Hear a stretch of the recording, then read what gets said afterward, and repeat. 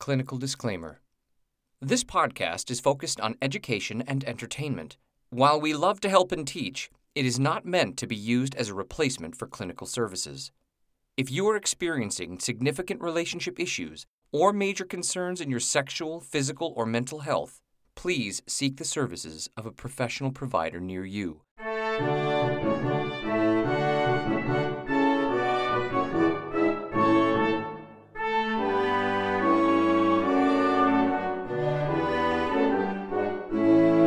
Welcome to the University of Pleasure, where we have sexual conversation to help build a happier nation. I'm Dr. Tara Jansen, licensed psychologist and certified sex therapist. And I'm Jeremiah James, and I'm just a guy who likes talking about sex. I know you need to keep yourself together today, because I decided to do this episode shirtless, Doc. Yep. Yeah. Drink it in. Your professionalism is just beyond words at times. It's a heat wave. It's literally 1,000,000 degrees, and I'm in a sound studio, okay?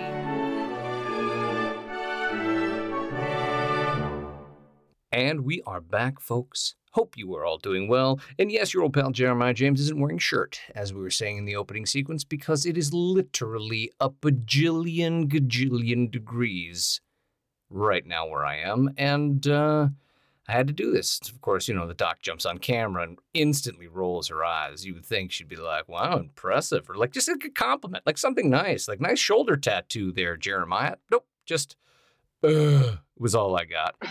It's fine. I mean, it's not a big deal. It's not, you know, like my pride can be hurt that badly, but even though I compliment you all the time and tell you how nice you look when you're doing your hair and everything like that, but hey, there is no way for me to compliment you about this in this setting, A, without sounding creepy, and B, like, well, really more A, but also B, I would like to still consider it a professional setting. So I guess I was surprised at the lack of clothing, but you know what? I get that it's hot, so we should proceed. You're right. It is hot. It's hot. I'm hot. That's what you're going for, or are you just saying like that it's hot that I don't? You're not saying hot like that. All right, forget it. It is thermally hot. That's correct. Well, we are going to do a topic today, and our roving correspondent who was with us last week isn't with us this week, which I know makes the doc sad, but it's okay because I'm going to amp up the juice and be enough for you, Doc, today. That's my goal. That's what I'm ready for. And this one is not as fun as the Debbie Does Dallas topic, the review that Greg, of course, gave us that was so fabulous, a movie about love and friendship and following your dreams. So, here we go. An inappropriate adult-teen relationships. Way to ruin it again. I can always count on you. No, but in all honesty, we hope everybody's doing well. We hope you're all getting vaccinated, and we got announcements coming up. I know I keep saying it, but the Amy book is getting ready to come out for the audiobook version and on Kindle and all those different things. So if you didn't have a chance to get your free download, that book will be coming out the first week of July. I'll give you an exact date very soon. I just like to keep our fans on edge. See how I do that, Doc? It's like true professionalism, true marketing genius. It's, I don't know, there's so many things that I do so well. You know what I mean? It kind of boggles even my own mind. But again, this topic today, not as bubbly and upbeat as our last one. So let's jump right in. And everybody, let's just get sad. What a great sales pitch. Not as bubbly as upbeat, but I guess let's just talk about it. Sure. Hey, listen. That was like, you were the worst. You were an amazing hype man for yourself. The worst hype man for this topic. So thank you. Well, we do have to talk about things that aren't always the easiest, and it's super important. It's not just always about fun here at the University of Pleasure without making any jokes. Sometimes we got to talk about stuff that's a little bit more serious than the troubles that people are really facing out there. And I'm actually glad that you did this. I know I was kidding, but let's jump into this topic today here. What if it's no one's fault? Beyond the blame game, alternative approaches to sexual and romantic conflict. Why, Doc? Why? Why do we have to do this? I know that you'd be really pleased if we just kept reviewing pornography, but My God, I mean, that would be my dream job. right. Because people have. This is like literally what I spend the majority of my day doing. Right? Is talking to people about conflict, couples, right, or individuals that are struggling with it at home or with others. Conflict that has arisen in their sexual and romantic relationships, and feeling really, really stuck. And I don't really care who you are. Like if you're starting a new relationship or you're thinking about getting in one or you're in a long-term relationship, there's always value to kind of reassessing as a person just how you approach conflict. But here's a great thing for me. I don't have any conflict with my partner. We just live in this place of just, it's so perfect. There's never conflict around anything, particularly sex, because it's magical, right? You know my wife. Do you want to go downstairs and get her, and then we can follow up on no, this question? No, that's not no. We don't need to do that. She's just gonna accept what I say as fact right here on the podcast, right? That's fine. Okay, great. Okay. Oh, good. Good. Great. Good. Great. Sweet. Yes. No. Okay. Conflict, yes. It is difficult. Listen, I've always said things like, you get together and, you start and, there's like, we've talked about a little bit on the podcast, like you're in the clouds, you're screwing all the time, you're doing all the sexy stuff. And then sometimes maybe in the relationship, it's not as saucy as it once was, right? And that could cause conflict. Or simple. Or simple. Sure. Right. And as you get to know people, you gain intimacy, but you also gain stressors and other things. That's and right. You age, as we say, life gets more difficult in certain ways, more That's responsibilities, magical in others. Exactly. But it gets more complicated. So it gets more complicated, and I guess that's what we're going for today, and that's where we say where conflict comes up, right? Right. I think conflict can come up really honestly in any stage of a relationship. But, I do think that we have, I don't know, some, like some people out there, might listen to this and be like, I already do all this shit. And for those people, kudos to you, right? Yeah, like, rock well on. done you. Yeah. Some people have really great approaches and strategies for conflict, but I also think that not all approaches work for all types of conflict, right? Like, you can take a singular approach, but certain types of conflict might be more convoluted or more difficult or more emotionally sort of heavy or triggering in certain ways. And the same approach you would normally take just isn't going to work. Like, so for instance, like everybody has that kind of like conflict with a partner where like you argue about a thing, I don't know, you disagree on a thing, and it doesn't really resolve. You just both kind of stop being mad because you forget about it. You know what I mean? Kind of let it go. Like it's just like, other things get, like we always say, the world's getting in the way. You were really intense about something, and then all of a sudden you went grocery shopping and forgot. Like that happens. Yeah, it's life. Like I don't even know how many times I just forget that I'm mad. Right? Like, and that happens like all the time for people. Where Which they're is like, weird that yeah, you that's say right, that, because you never forget when you're mad at me. So I don't. Am I special? Does that make me special? No, you repeatedly remind me with many things, and that's not actually mad. I would say more stern or irritated. Good to know. Good to know. Okay, but okay. Note. Yeah.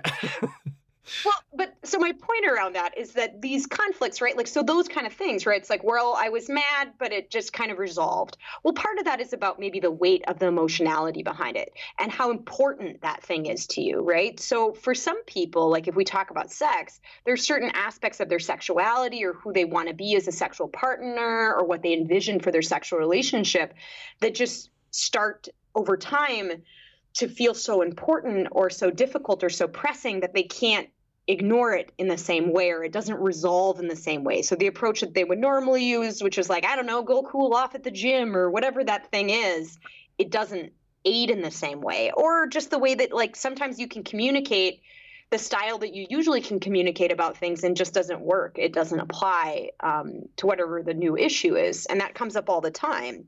And usually I don't see people unless they're at an impasse. Right. So just so people know what, like, you know, an impasse is probably a self-explanatory word, but just like how I define an impasse, right, is really that it's, trust me when I say no one's first stop is like, we're having a few struggles, let's see a sex therapist right away. Right. Nobody's doing that. Usually by the time I see people, they have tried a lot of different strategies. And an impasse is where like just no one's moving. You're stuck, right? Like people feel really stuck in the position that they're in with the other person or in that space of conflict. And they've already dug all the tools out of their toolbox. They've already tried them all and they're just not working. Got it. So here's my thing with this, okay? When you're at that place of an impasse, do you enjoy sitting there and telling one or the other person that they're at fault? Because I think that would be a really great, be like, John, you're 100% wrong there, pal. Sorry, I'm totally on her side. I feel that you know that that's a setup question, and I feel that you know that I'm going to say that I absolutely don't do that. But it's like you know me. Also, the title of this podcast would indicate that perhaps, what if it's nobody's fault, right? Exactly. And here's a good example. I'm gonna give you a little bit of I'm gonna give you a Jeremiah James classic story, okay? And then you can tell me whose fault it was, or if it was no one's fault. I still think it's her fault, but, you know, you can tell me it's not, and that it was nobody's fault and it's magic. But I just, you know, you should definitely say it was her fault. Just want to kind of slide that in there.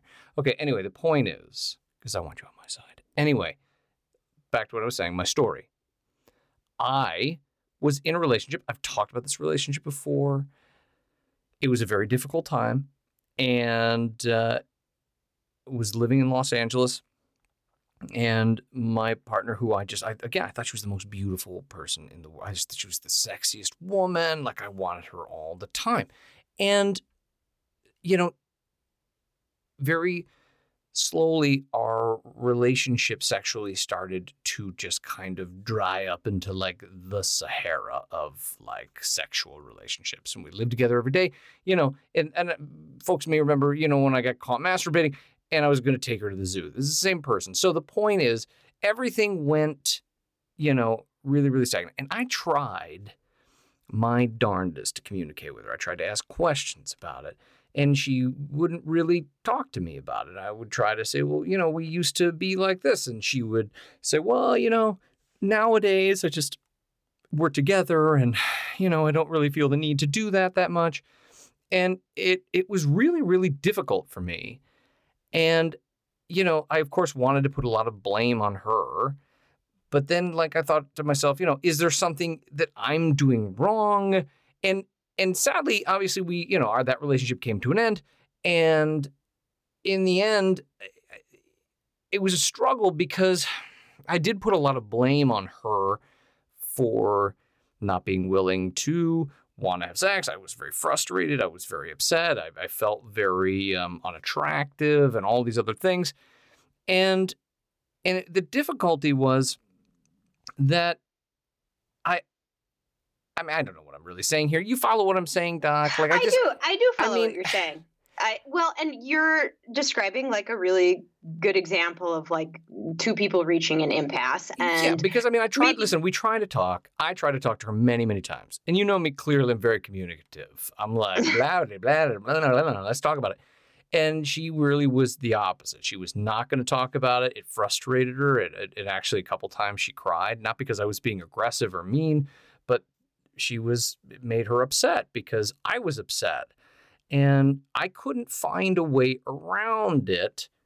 And that's, I guess, what we're talking about today. I mean, it's nobody's fault, really, is what we're saying, right? But I have a question, and I want you to try to answer this as honestly as you can, okay? And at the time, when you broke up, did you feel like it was her fault? 100%. Okay, I appreciate your honesty, and I believe. Listen, I'm being, and that's totally honest. Like, I can't be more honest than that. I thought she was the most beautiful woman in the world. I wanted her all the time. I was willing to do whatever she wanted if she needed something different. But so when we split up, I mean, 100%, I was like, it was all her fault. Right. And I believe that because, culturally we have sort of, and this is not, obviously there's a lot of variability within our culture, but there are definitely some cultural trends, right? Where we have sort of set up when things don't go well in a couple. We have sort of both through overt and subtle messaging set up this idea that like, if something's going wrong, someone must be at fault. And that also impacts the way that we approach conflict. A lot of people approach conflict like there is a winner and a loser, right? Mhm. And that's how people approach often conflict. And I think in hindsight, right, like you're talking about this story, that's a story that I think about like, yeah, that's a sad story and that's a bummer. But was anyone really at fault, or was it more a difficult situation in which one person had a higher natural drive than the other person? And maybe in the beginning, your drives were a little bit more matched, and then over time became more mismatched. While you couldn't turn the knob on your drive down, she couldn't turn the knob on her drive up. So is anyone actually at fault, or is that more just of a difficult situation and incompatibility? Here's my struggle then. Because, I was willing to turn mine down more to meet where she was, but she wasn't willing to turn hers up. And even just like remembering back to that time period and trying to have those conversations still gets like the hair on my back to stand up like I'm a cat. Like I just get like, because I feel still like, hey, I was willing to meet halfway. I was willing to try to, not be at a complete impasse. Like, listen, we all know Right. the old pal Jeremiah James. I do it all the time. Like if somebody would ask me like my favorite like kind of day, it'd be like, it would start with like breakfast and loving and then the Buffalo Bills game and loving at halftime. Like, that's like a perfect day for me. Like lots of loving. And yet I was willing to like dial that down to just maybe like breakfast loving and a Bills game and nothing else. I was willing to compromise. And all right. But quick question, right? Like it's just something to think about as you're talking about this. And this is actually a fantastic example, right? Like, so what if the compromise that you were proposing still didn't feel like a good fit for her and what she felt that she wanted and needed in her life around sex and her sexual drive and what felt enjoyable to her? I don't like this game anymore. It's not a game, it's a dialogue. That's the point. There is no winner or loser, right? Like that's the point, is that you have two people both trying to live their individual lives and to do that integrated with someone else. And when you really step back and look at that, that's a hard thing, right? Because what you wanted in that scenario was a certain degree of sexual contact and sexual connection, which is totally valid and completely reasonable, right? And so you're saying you're on my side? No. And it sounds like what your partner, and I don't know your partner, so I can't really surmise what she wanted, but it sounded like her drive wasn't matching even some of the compromises that you were looking for, and that there was probably something going on for her that also made that feel inaccessible or not like a good fit, or there were some difficulties that were happening. In my experience with people, and look, I know that I'm a therapist and everyone's like, oh, like super like soft-hearted and whatever, right? But like in my experience, if most people know how to just do the thing that resolves the conflict, they're going to do it. Right? They're going to, because psychologically it makes no sense to stay stuck in that place. It's distressing for all parties. But the problem is that a lot of times knowing what could solve the problem and then actually feeling like you know how to, like those are two different things, right? So the way you just presented it is actually, and this is not a dig on you, it's just how we view conflict, right? It's like, well, if you just turn your drive up and I turn mine down, then that'll work, right? But that's overly simplistic because that supposes that that's a simple thing for her to do, or frankly, for you to do. And it's not that simple. I talk to people for hours and hours and hours and hours about this stuff. It doesn't feel that simple. Even in my office, people will often talk about, like, I want to be able to meet my partner for what they're asking for, or I want to be able to be okay with what my partner's needs are. And I just can't. And part of that is about like themselves as an individual and like their identity and what their personal needs are. And to me, that starts to fall into the category of compatibility. Okay. So what I'm getting from you is you're definitely on her side and not mine. And it's totally Jeremiah, fine. I know that you are purposefully being obtuse here. And so Jeremiah, let's practice. What do you hear me saying? Okay. I hear you. In all honesty, I do hear you. And it is tough because, as much as people think we sit here with these like long scripts, it really is just the doc and I talking here. And when I genuinely do learn so much, like sitting and chatting with you without making any jokes. And truthfully, in this scenario, it really was difficult because I did think I was putting a lot out there, trying to find ways to compromise. And nothing I kind of put out there worked. And it got to a place of kind of giving up. And it caused a lot of animosity. It caused a lot of frustration. And it caused a lot of hurt feelings on both sides. And then that's not just, again, like I said, there were times when I wanted to talk about it and I was trying to be communicative and it really just upset her because she didn't want to talk about it. Or maybe she couldn't. I don't know. I was not inside her mind. But that is something that I do hear a lot from people. Like sex kind of becomes like talking about like money. You know what I mean? Like, like personal finances. Like it becomes this thing where it's like, oh, I don't want to talk about that. And I'm going to get mad that I bought a PS5. Like it's, it's not in the budget. So I guess what I'm getting at here, Doc, is I hear you. Without making a joke, I totally hear it. So I think, hang on a second. Let's take a break here because then when we come back, I am going to want you to do the thing that you do that voodoo that you do so well, Doc, as to what we should do in this type of a conflict when we're at that impasse. What comes next? How do you feel about that? Good. Great. I'm sorry. I'll do my best. Okay, great. Thank you. We'll be right back.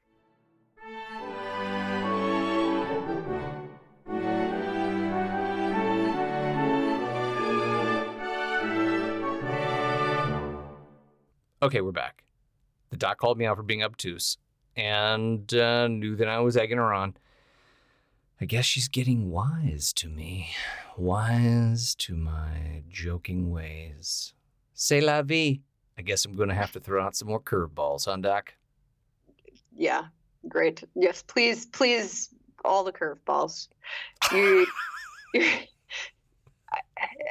I wouldn't describe you as a particularly sneaky person in the way that you try to irritate. It's not subtle, Jeremiah. So really? I don't feel like there's a lot of smoke that I need to move through. There's a pretty high level of visibility in your efforts to manipulate a situation or my mood about a situation. Okay, well, she knows me, people. She knows me. All right, so let's get back in here. What do? We reach this impasse, Doc. What comes next? Like, what can we do to reach common ground? Other than, of course, as we always say, if you truly, truly are struggling, go see someone like the doc. Go see a professional, But if they don't have them, if they can't do that, give us some thoughts here, Doc. Yeah, well, and you know what someone like the doc would do, a professional would do? Would make you start to think about some of these things, right? So this idea, and we talk about it a lot, right? Like, part of doing is also about how you are thinking. In order to change and move through some of these conflicts, often require people to really start examining how they're thinking about it, right? Like this idea, it's really problematic when people approach conflict like, I need to win this, right? There will be a winner and there will be a loser, right? Or this person is at fault, or I don't want to be the one at fault, right? Like those kind of dynamics are really poisonous. And I do understand that what I'm saying philosophically is a practice, right? I am talking about learning how to be literally your most mature self, right? Like Yeah. this really requires, but you have to start somewhere, and even starting to like think about how you approach it, because there are a lot of like I watch conflicts play out in my office, right? And people look to me and they'll like turn and they'll do exactly what you did. So whose fault is it? And they wait for my answer. And I'm like watching it. And don't get me wrong, sometimes maybe someone's engaged in some specifically problematic behavior, right? Or sometimes maybe someone has done something very specific to overtly hurt someone. And there's a little bit more nuance to that. But oftentimes I am watching and I'm going, it's nobody's fault. What I'm watching is a series of misunderstandings, different needs, incompatibilities, right? Lots of maybe complex evolutions in your relationship that couldn't have been stopped. Like, let's say, like, what are things that interfere with people's sex lives? Like children. Oh, You big time. decide to have children. Yep. Death of a parent or a loved one, right? Mhm. Grief. There are so many different things that like can interfere, and because it's just life, right? Or a job, a really stressful job that they thought would be great, but then ended up stressful, or it's the job of their dreams, but they got to push through the shitty part to get to where they want to be. Like Yeah. all of these things can impact things. And it's so complex that it starts to get really hard to be like, well, it's your fault, right? Like, okay, let's say in that scenario you gave, it sounds like you can look at that in a couple different ways, right? Like, well, she wouldn't communicate back. I could argue in a session, well, does she know how? Did she ever learn those skills? What was her life experience? Who allowed her to, what was the messaging she received about talking about sex? I'm not gonna What lie. kind of- If you started saying that to me in a session with this woman, I would have gotten so grumpy. Yeah, I piss people off every day. I would have been like, would. why? We're not going to see that doctor again. I will tell you right now that I tell people at the beginning of couples therapy, if at least one of you doesn't leave mad at me every time, I'm probably not doing my job. Well done. Well Right? done, Doc. Like my job is often to help people look at themselves. Why? Because when you're trying, like when you have an issue between two people, you can only change what you're doing. Right? I have so many sessions where people are staring at each other and they're like, you change. No, you change. No, you change. And I'm like, y'all, that ain't going to work. It hasn't been working for, I promise you, probably a really large span of time before you even came in these doors. And it's not going to work now, right? You have to get on the same side of this problem. And I often talk to people about this idea of like, what if this is no one's fault? In sort of almost like a visual of like, I want you sitting on the same side of a bench looking at the problem, not the problem is sitting between the two of you on opposite benches, right? You're adversarial in it. And I try to help people reshape how they're thinking about the problem.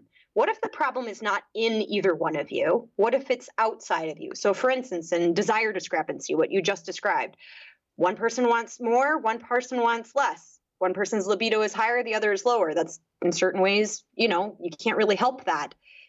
Is if you weren't in a relationship, there is no problem. It's only in the dynamic that a problem exists. So, is the problem within either one of you? Or is it just in the dynamic that exists between the two of you? And how can I get you on the same side to look at that together? Because that's going to be a much more effective approach. If you're sitting on a couch together, or you're sitting and trying to talk about these things, and either one of you is saying, you're the villain, I'm the hero, right? Or vice versa, you will stay oftentimes in that impasse, or the relationship will end. Oh, right? There you go. No, I couldn't. Yeah, well, that's the thing.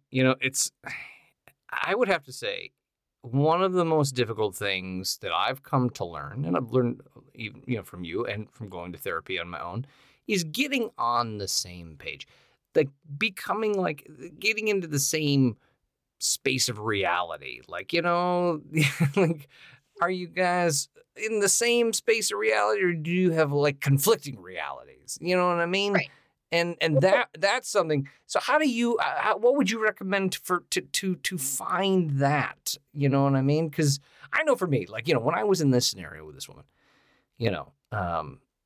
and Greg knows this woman. He won't call her by her name because she hurt me really badly, Doc. That's why you should be on my side. And because Greg and I go so far back, and he calls her Voldemort because she who should not be named. Okay, so that's a true story. So anyway, so Voldemort, she, I was really angry and hurt and frustrated, and for me, I couldn't, I didn't see it from another perspective. So, going to therapy Right. and learning and growing, trying to see things from both sides. But how would you recommend? Well, you bring up that idea of like reality, right? So I think this is it's a tough idea for these are tough sells, by the way. Nobody takes me off on my first pass. I just want to be very clear, all right? Because it's all much easier in philosophy than practice. But, and I'm not even saying this is simple for me in my life, right? Like any relationship, right? Like parents, siblings, right? Like, whenever you're navigating conflict. But when you think about this idea of like, I think one of the important things in navigating conflict is really starting to sit on the idea that like your reality is not the only reality, right? There's this idea of dialectics, which is multiple truths, that multiple truths can exist. And you'll hear it in like sort of maybe some like areas of Buddhist philosophy and stuff like that, where they'll talk about this idea of nobody owns ultimate truth. And the moment that you believe that you're the owner of the ultimate truth is a dangerous moment, right? Yeah. Like that's when you've really lost sight of things. Because, and there's lots of psychological studies and stuff that really support that idea. If you look at studies on memory, right? If you show 100 people and have them witness the same event, and then take 100 people and ask for their version of that event, you're going to have 100 different stories, right? Because our memories, the way that we take in information is filtered through our own experiences, the way that our minds work, the insecurities that we've had, the struggles that we have, the successes, the things that have built who we are as people. That's the lens that we interpret things through. So when I have two people sitting on my couch, there a lot of times people will being like, no, it happened this way. No, it happened that way. No, it happened this way. I won't let people do that for more than like a minute. And then I'll be like, this isn't going to go anywhere because you have different truths. We could talk about this, the data of what happened. And the reality is that you literally have different memories of this experience. And so that's not productive. What's probably much more productive is to start to help each other, like to work to help people understand each other's experience. We often get so lost in being and wanting to feel understood that we don't make space to understand, because that's the much harder part.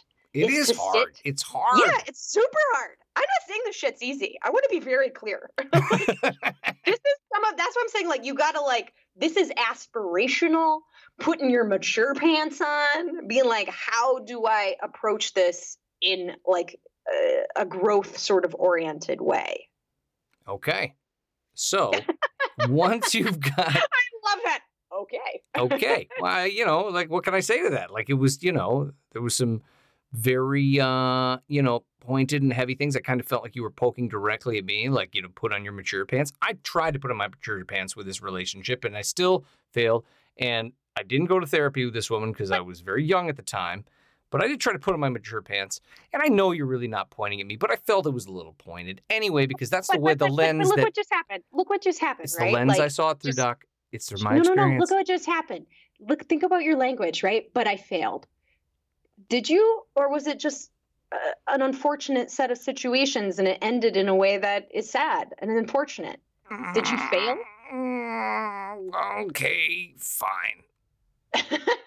That's my point, right? Like, this is not a game to be won or lost, right? Like, but I'm a winner. I like winning. I'm a winner, Doc. Okay, I don't like losing. You can win at lots of things, but I'm going to say when it comes to matters of conflict and sex and relationship, if your goal is to win, you will lose every time. Maybe not every time, but a lot of times. Majority. You're going to lose. It won't be an effective strategy long term, because now you have someone on the other side. Like, think about it this way. Is that really a relationship dynamic that anyone actually wants? I've won. This other person feels like something's been taken from them. Cool. Well, when you put it like that. Right? I won. I bested you. Oh, wait, you're my partner. this isn't an opponent on a basketball court, right? Like this is a partner. And so when someone's like that, aha, I've won, I've bested you, right? Like even when you allegedly get what you want, right? Like you kind of don't actually, right? It's an illusion of a win, right? Like what you want is for things often, or most people want, I'm saying the royal you, it's not specific to you, Jeremiah, right? The royal you, what we often want are things to feel peaceful and groovy and like, like not chaotic all the time. And most people do not want their partner to now start feeling resentful, like they're always in like a losing position. And so it really isn't a good strategy long term. Do I get why we do it? Yeah, it's in many ways how we've been trained to do it. And it's really hard to push against that impact. I mean, I've talked about it before. At the end of the day, we're fancy animals, right? Like we're interested in our own survival. And it's hard to kind of push against sort of that animal part of our brain that's like, mine, I must protect. Right. And that's a really tricky thing. And so I really want to stress, like, by no means am I saying is simple or easy, but I think it's a worthwhile pursuit, right? Especially when, you have somebody that you really want to keep a relationship with, right? Like if you value something and you want to keep it, it typically needs to be treated with care, right? And so what I'm talking about is how do you treat, even in conflict, things with care. And part of treating things with care is about being thoughtful about the way you're approaching them, the way that you're thinking about them. Okay. Well, that's all a lot to unpack. I'm glad you're not my therapist because I like to be validated a little bit more and to feel like I win certain scenarios. And but validation, I think I think that's I would say from my perspective, right, that's not what I would describe as validation. Validation is saying that you can understand, like empathy. Validation is saying that you can understand when you try to put yourself in someone else's shoes and you think about why they feel the way that they feel, that you can understand that and that's valid. Like given their position, given their experiences, that's a valid emotion, right? But validation is not agreement that something is like ultimately right or like ultimately the way that things should be or should go. Okay if that makes sense. Okay, let's do a little role play here. Okay. Okay, so I got I'm walking into the room. I got my beautiful girlfriend Voldemort with me, and we sit down, Voldemort and I, on the couch, and we start explaining what's going on. What would you, if she's saying it's my fault, I'm saying it's her fault, what advice would you give to me and Voldemort? So, I think part of it is pulling back and getting people to think about this idea of, how you're viewing one another and who's at fault and kind of challenging some of those ideas. But one of the things I work with people a lot to do is how to help people give each other the benefit of the doubt. Right? Like rather than you are literally using language to describe this person as an actual villain in a story, right? She was, Doc. Right? But I would say be wary of making someone else the villain in your story, only because then they're going to feel like the villain. And that probably, if you want to stay with them and you want... Well, I mean, no, I don't want to stay with them anymore, Doc, because this is a role play and... right. It's over. But okay, back in the role play in the fantasy world, we came to see you in this role playing scenario. Clearly, we want to be together. So yes, okay, continue. Well, yeah, I mean, first of all, that is something that both people need to. Sometimes that isn't clear, right? Like that is something to talk about. Like, is it worth putting the work into, right? But that's more of an aside. But I do think that this really trying your best. Like once you make someone feel like the villain in your story or be the villain in your story, that is what they'll feel like to you. And that starts to paint a picture and it very quickly poisons the well, right?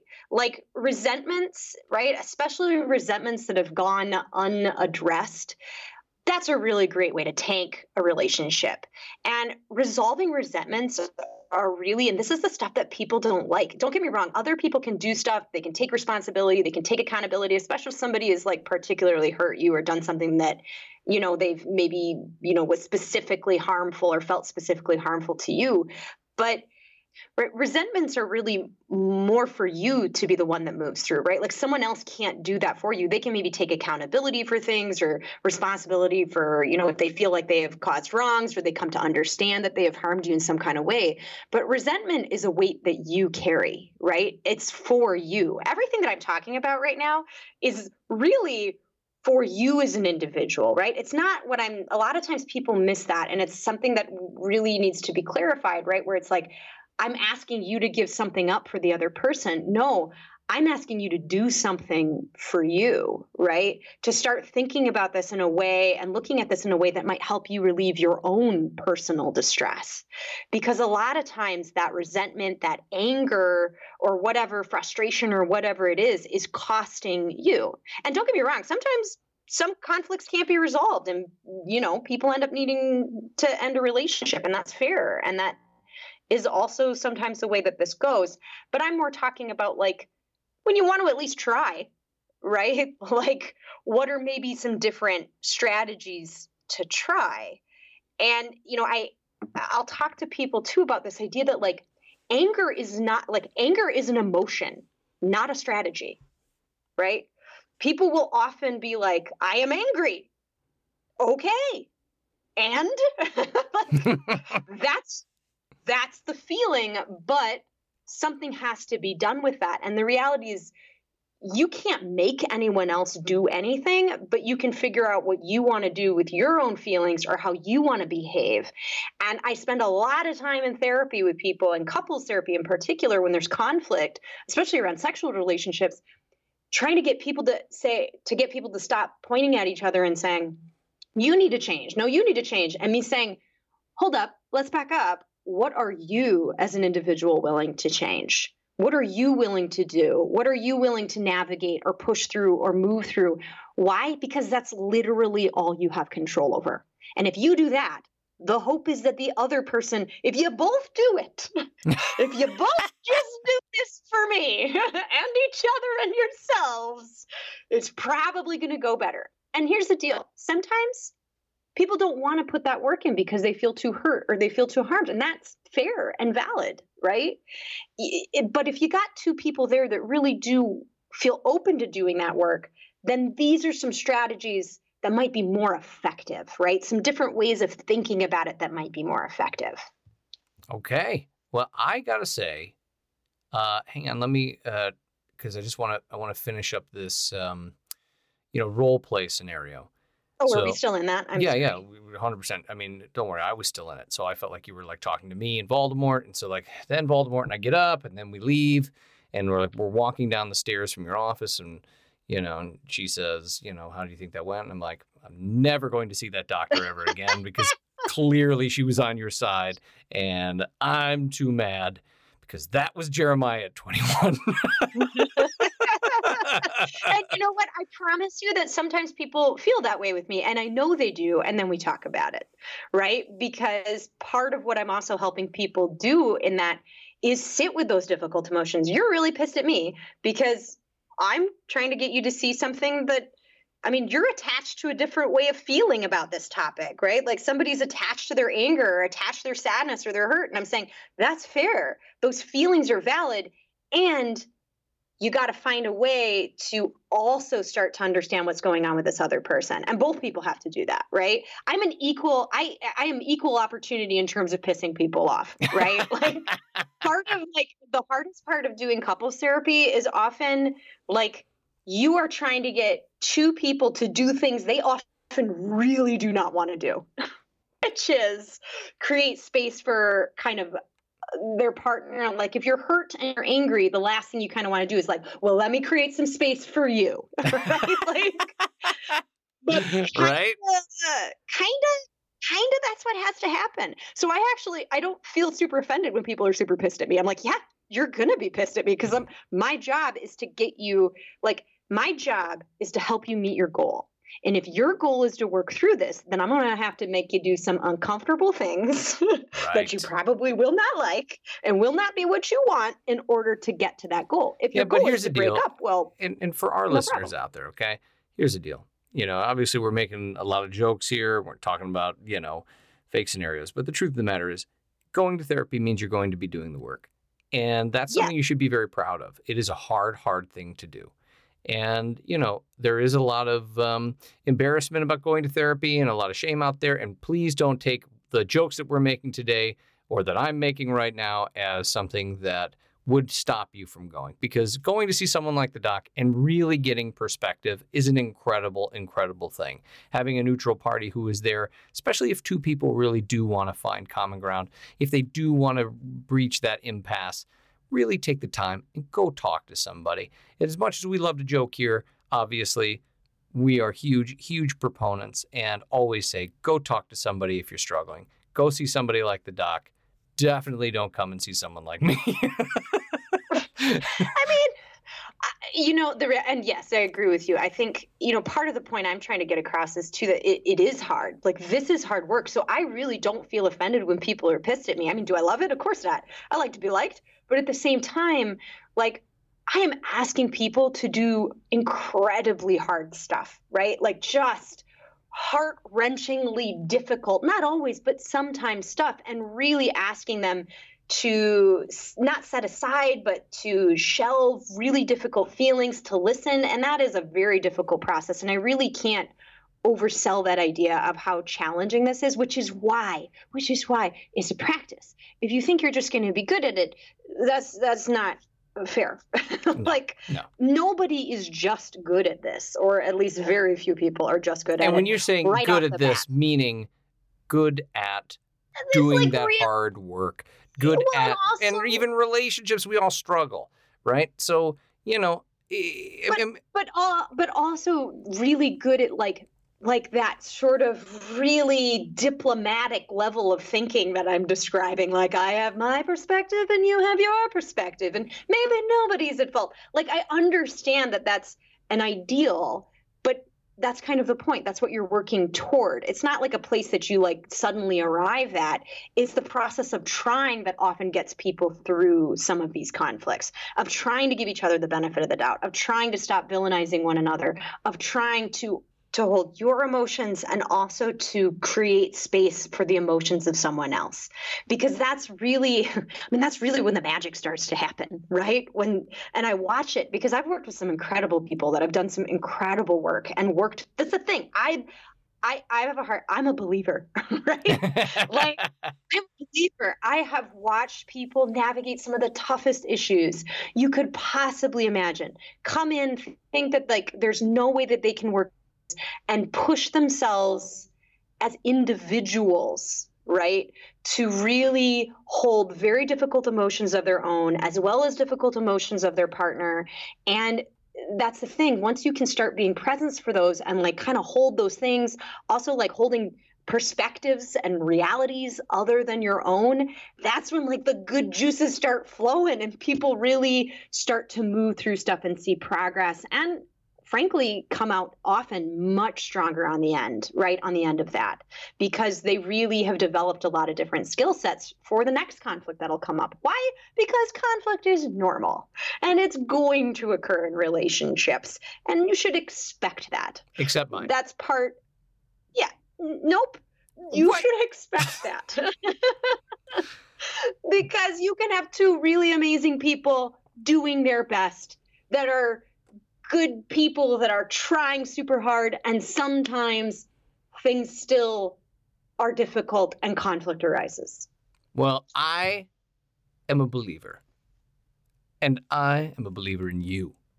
Truthfully, listen, you laugh, but I am, because you're so passionate about what you do and you help so many people, and I think it's an incredible thing.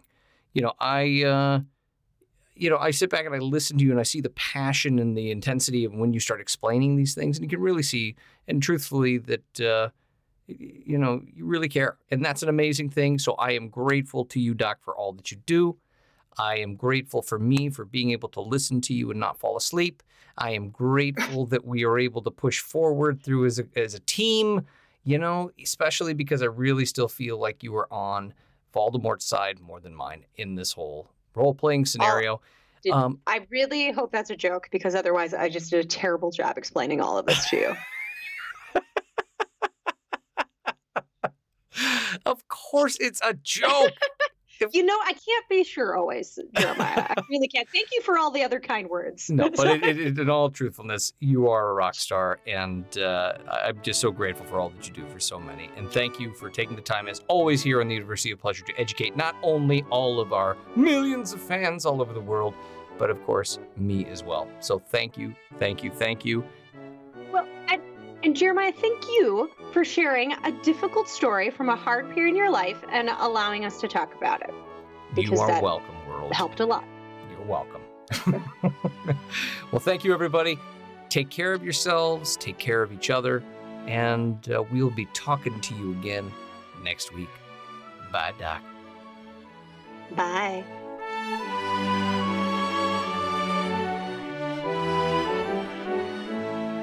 This episode of the University of Pleasure was produced, directed, and edited by me, Jeremiah James. It was written by Dr. Tara Jansen and me, Jeremiah James. The University of Pleasure theme music was written by the incomparable Robert Felstein. Additional multimedia support by associate producer Kyle Binkley. And please remember, we want to be as inclusive as possible of the diverse experiences of others here at the University of Pleasure. So please email us your suggestions for topics that might be suited to you directly, questions, feedback, or just really great sex stories at contact@universityofpleasure.com. And if you enjoyed this episode, please remember to like, share, and subscribe to all of our social media.